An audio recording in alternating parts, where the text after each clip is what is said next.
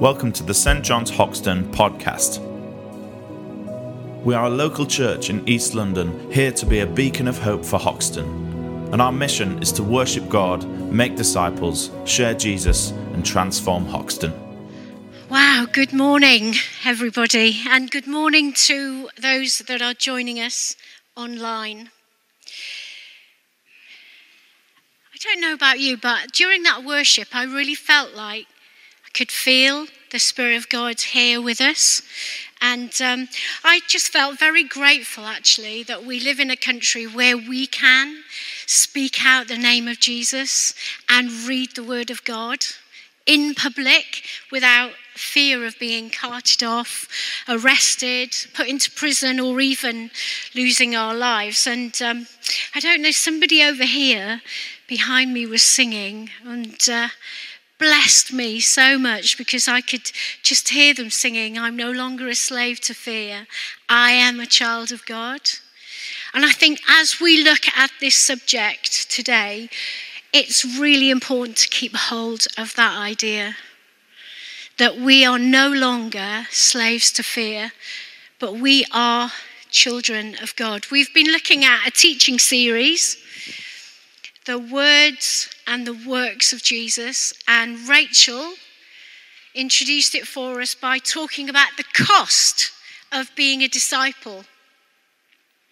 And then Graham came last week and was talking to us about Jesus and money. And this week, I will be talking to us about Jesus and health. And as I was preparing, I was so aware of where we stand at the moment in history. So we are still in the middle of a global pandemic.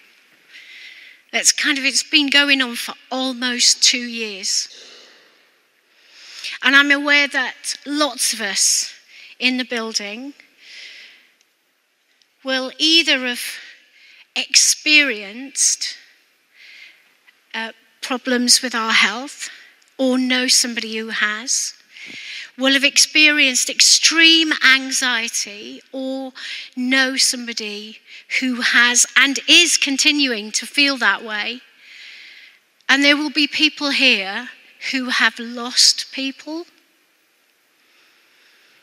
or know somebody who has lost people. So I don't underestimate that a 20-minute talk is going to give us all the answers, but I really hope, I pray that the principles that we pull out of Scripture today give us a starting point for moving on and for really taking hold of what we believe the Bible says. So I'm aware that we all come today with our own feelings. And so the first thing I want to do is to pray for us and acknowledge that. It's really important to acknowledge where we are. Lord God, we just pray for ourselves, for those of us that are experiencing anxiety, health issues, whether those are physical or emotional or mental health issues. At the beginning of this talk, we offer those things to you and say, Father, would you speak to us in the words that I speak today? May it be all about you, Lord Jesus. Amen. Amen. So I just want to put into context where we are in Luke. So we're in Luke chapter 5. So Jesus is right at the beginning of his ministry. So he's been baptized by John. He went out into the desert where he was tempted by the enemy, come back full of the Holy Spirit. He'd gone to the synagogue in Nazareth and caused a massive fuss there by reading a messianic scripture and then basically saying to people, I'm here. This scripture that you've just heard, well, I'm here. And he upset the scribes and the Pharisees and the religious leaders, because he was kind of suggesting that he was God. And even right at the beginning of his ministry, they tried to take him to a local cliff and throw him over. So it wasn't as if he's had a really quiet start to his ministry. He'd gone around preaching and healing the sick. And then he'd come back to his base, which was Capernaum. If you bear in mind that he hadn't even called the disciples yet, that happens in Luke 6. So he was on his own, declaring the kingdom of God, healing people. People didn't know him. And here we are. He's come back to Capernaum, and he's in a small house.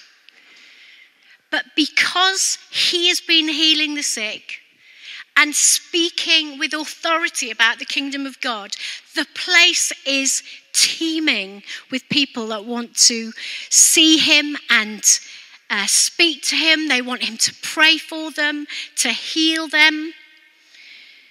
And there's no room for these four friends to get their friend on a mat through the front door. They just can't get anywhere near. So, as Ali beautifully read for us, they carry him upstairs. And they dig out, basically they dig a hole in the roof. They dig a hole in the roof and they lower him down. I've often wondered, how did they dig such a big hole that they lowered him down hanging onto the four corners? Did they lower him down like with a rope, feet first? These questions, I'm sure, probably occurred to you if they've occurred to me as well. You think, how did they actually do that? And so you can imagine, can't you, as well, that Jesus is preaching, speaking, and then like bits of the roof start to fall in. And you like, when you're talking, things can distract you. I don't think I've ever talked anywhere where bits of the roof started to fall down. And so he was lowered down and was lying on his mat in front of them. And so you would think that at that point, Jesus would reach out and heal him. But Jesus doesn't do that. The first thing Jesus says is, well, he sees the friends, incredible, and then he says, your sins are forgiven. Now, I don't think anybody expected that. I don't think the man on the mat expected that. I don't think the friends expected that. The scribes and Pharisees that were in the room absolutely would have gone crazy in their heads, because they knew that nobody apart from God could forgive sins. Nobody could forgive sins. In fact, they had this like really intricate series of sacrifices and festivals, and you could only do certain things at certain times. You had to make a sacrifice first. And yet this man before them had just said to another man, your sins are forgiven. Basically, Jesus again, right at the beginning of his ministry, was declaring his divinity. He was basically saying, I am God because I'm forgiving sins. And that brings us to our first point, which is that Jesus is concerned first and foremost about our spiritual health. He is concerned about our relationship with him. What does our relationship with him look like?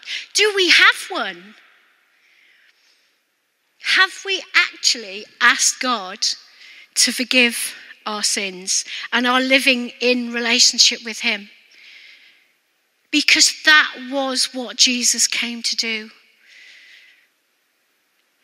Jesus came to reconcile us to God. And we see this in the teaching of Paul. So I'm going to read this a couple of times through my talk today. It's in 2 Corinthians 5 and 18. And it says, all this is from God. And when they talk about all this, Paul has just talked about what it's like to be in Christ. All the incredible things that we have, blessings that we have being in Christ. All this is from God, who reconciled us to himself through Christ and gave us the ministry of reconciliation. That God was reconciling the world to himself in Christ, not counting people's sins against them. That's what Jesus came to do.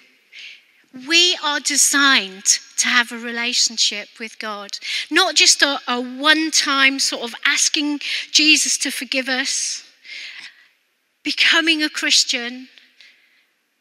It's intended that we have an ongoing, dynamic relationship with God, where God is speaking into our everyday life. And if you have never had the opportunity to respond to God and ask God to forgive you of the things in your life which are separating you from him, and we're going to do that at the end as well.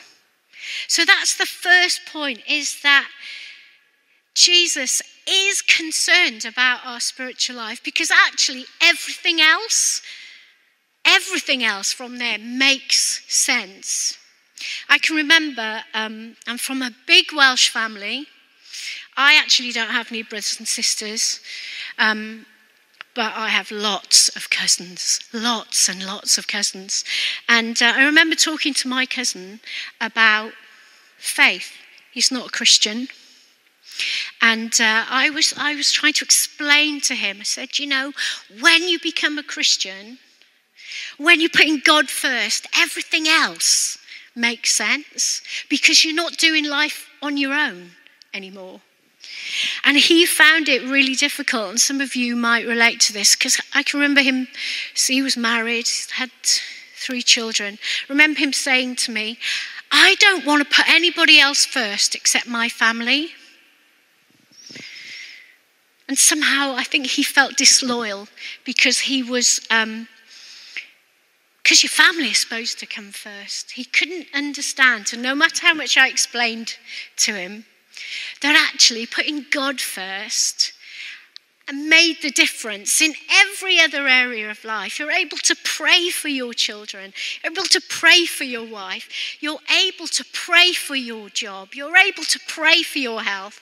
But you just couldn't get hold of that. So that's the first point, is that Jesus is concerned about our spiritual life, because everything else emanates from that. In fact, he said, didn't he? We read in the book of John where he says, he was talking about being the good shepherd, cares for his sheep. And he says, I have come that they might have life, and life in all its fullness. So when we're talking about Jesus and health, he doesn't leave us alone in the things which we find challenging.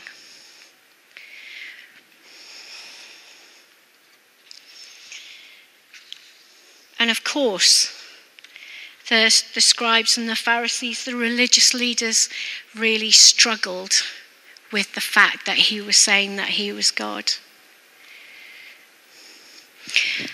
And sometimes there are certain stories that, like Jonah and the whale or Moses crossing the Red Sea, that we almost in our minds, we are so familiar with them that they seem to lose their meaning. And I think this is one of them. When I was looking up, researching for the talk, and I was looking up Luke 5, and the first 10 hits that I got was like cartoons for the children, because we concentrate on 4 friends or however many friends bringing the man to Jesus and digging a hole in the roof, because that's like an incredible bit of the story.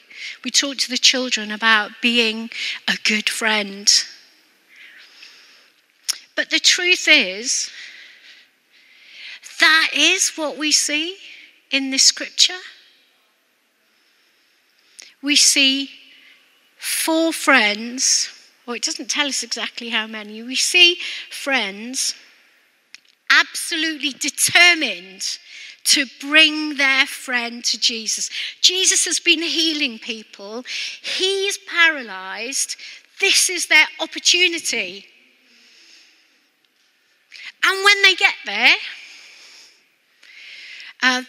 it's so full they can't get in through the front door. In fact, they probably couldn't get anywhere near the house. So at that point, they could have given up, gone, we tried. We tried to take you to Jesus. We just couldn't get anywhere near. So I can imagine stood around the mat going, what are we going to do? We can't, should we try and just shove our way through? And then seeing the stairs, so buildings at that time often were like one story with stairs up the side, and Jewish families would use the roof as a bit like we use a deck in a garden. If we've got a garden, they would entertain visitors there, they would eat up there sometimes. So they think, well, let's take him up. So they needed to be really determined to get their friend up on the roof. And it is not like, I was thinking about this the other day, it's not like we these days, we would have safety barriers and warning signs. This was a group of friends trying to get a man on a mat up the side of a house on stairs that probably didn't have a safety rail. They were really determined to bring their friend to Jesus. So the question that I want to ask us is, how determined are we to bring our friends to Jesus? And what does that look like? What does that look like for us? Do we give up? I've prayed for them for a bit. There seems to be no change. I've invited them to Alpha, or I invited them to beer and carols, and they came once, but nothing happened. How determined are we to bring our friends to Jesus? And we can bring them in 2 ways. I think it's so important to pray for the people in our lives, that they would come to know God. They would come to know God in the way that we've just talked about, to be reconciled with him, where every other bit of their lives makes sense. Well, nothing happened, so we kind of give up. I was with a friend once. We'd just been at the funeral of a friend of ours who had died in his mid-20s.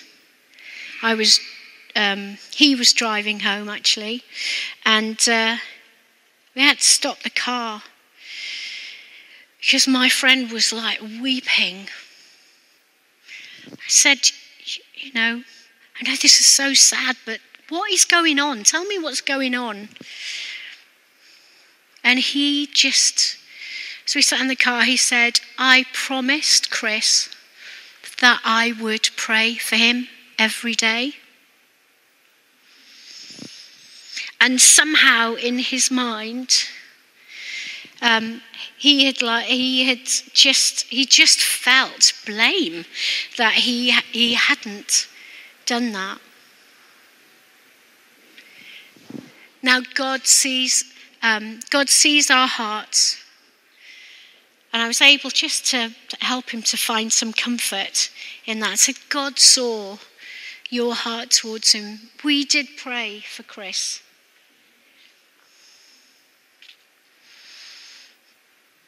Sometimes we do give up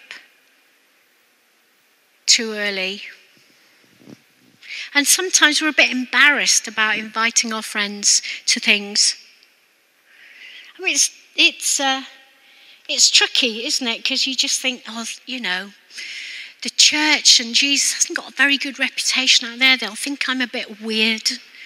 I know we talk about God, but they might just, I might, mumble, do you want to come to Alpha?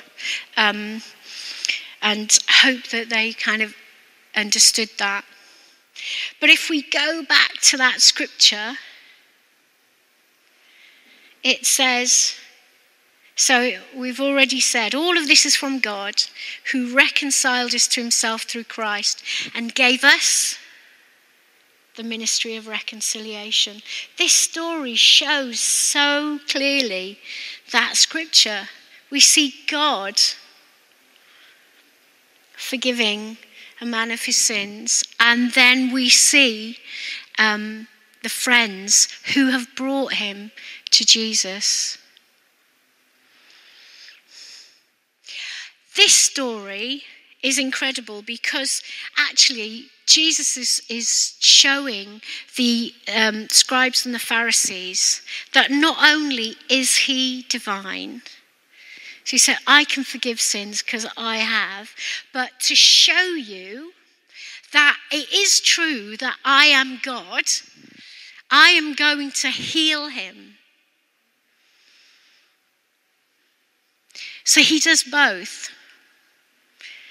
Our God is able to forgive us the things in our lives which stop us from relating to him. And he is able, our God is able to heal. And having said that, I am aware, my first point was that Jesus is concerned about our spiritual health.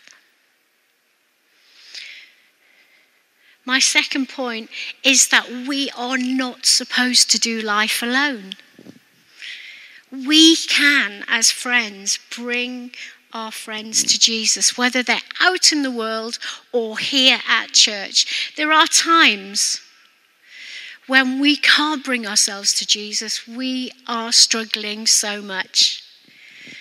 And that's what I love about the church.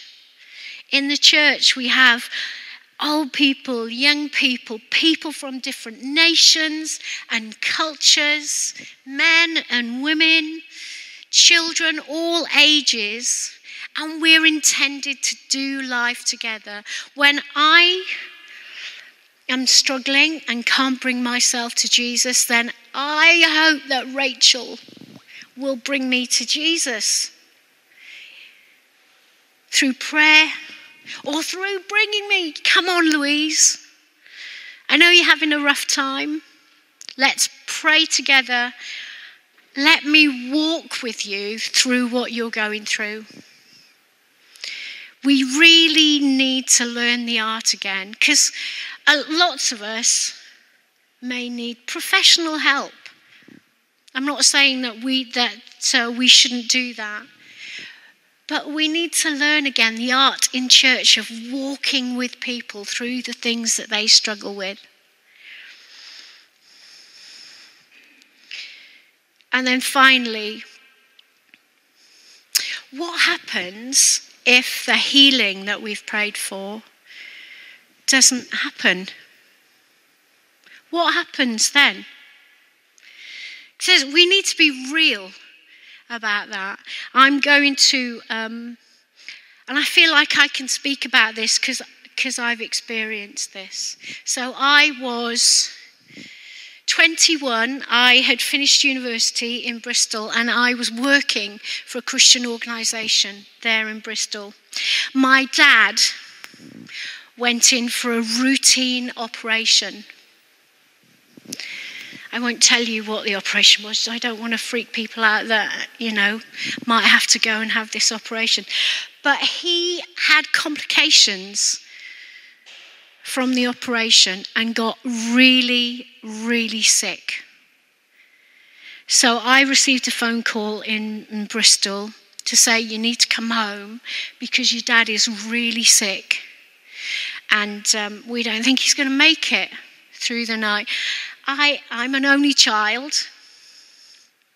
so I don't have any brothers and sisters, and I was really close to my father. So I rushed home, and he made it through that night, was praying, Lord, would you just help him? I'd been a Christian about 4 years, became a Christian when I was 17, because some friends invited me to a barbecue. Had brought me to Jesus. So he improved. He was still incredibly ill. They transferred him to Cardiff. And then over the next probably 8 weeks, he improved. He needed dialysis when your kidneys stopped working. But he'd improved. I went back to Bristol.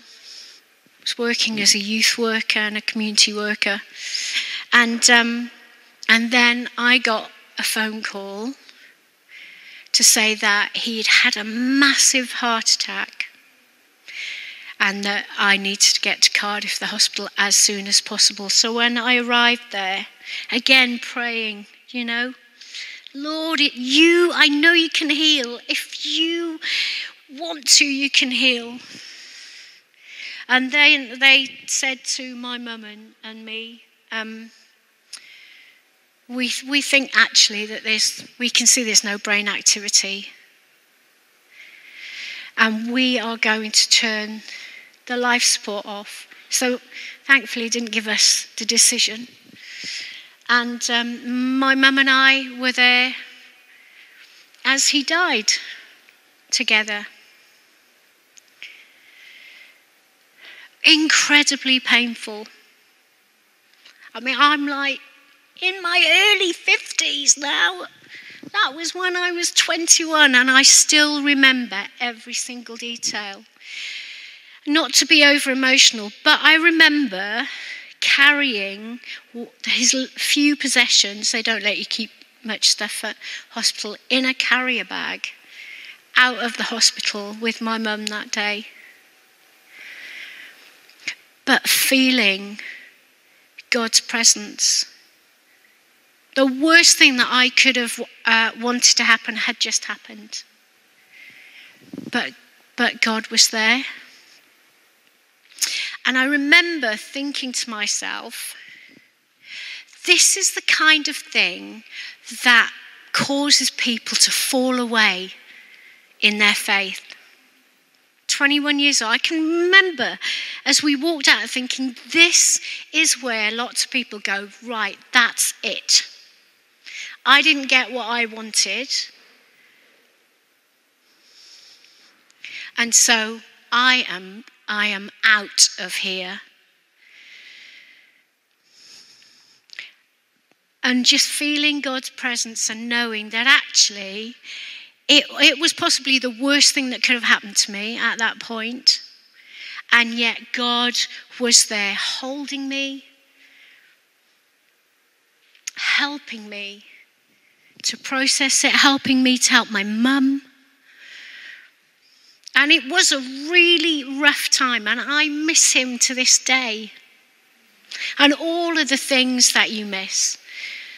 Wasn't there when I got married, never met my children, all the things which we still feel we're in deficit when we experience that kind of loss. But Jesus is in that. But it is our choice if we let that pull us away from God. It is our choice. And so I would say, and for a few years actually after that, when people ask me to pray for them, I love to pray for people.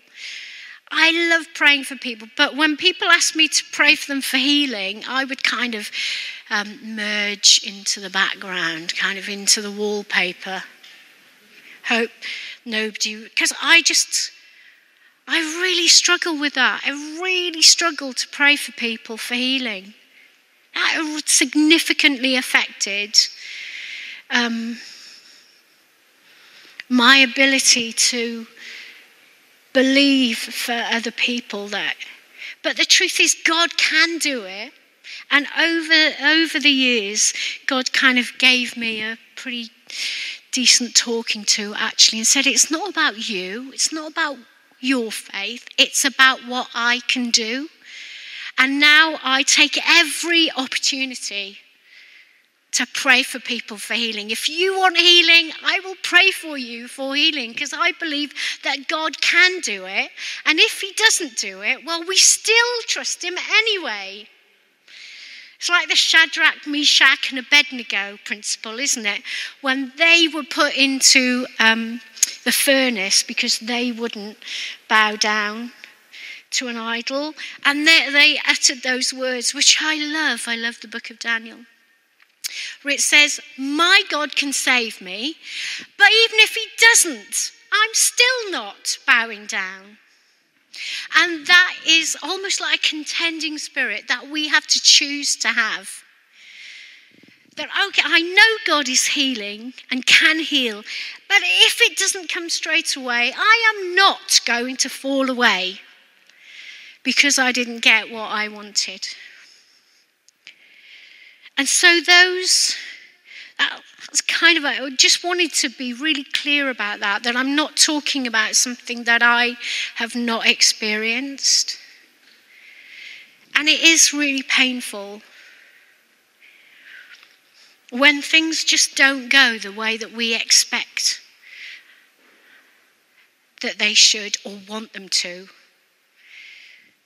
And so those 3 points, those principles, like I said, a 20-minute talk is not going to it's not going to revolutionize our mental health, our physical health, our emotional health. However, the principles that we find in the Word of God help us on that journey. That he is God, that he is concerned about our spiritual standing with him. That we are the church, that we bring each other to Jesus, we pray for each other, and we can speak into the lives of those around us just by being kind and being available to pray for people and to bring people. And that when things don't go the way that we want them to, we're going to press into God even more, rather than kind of walk away slightly offended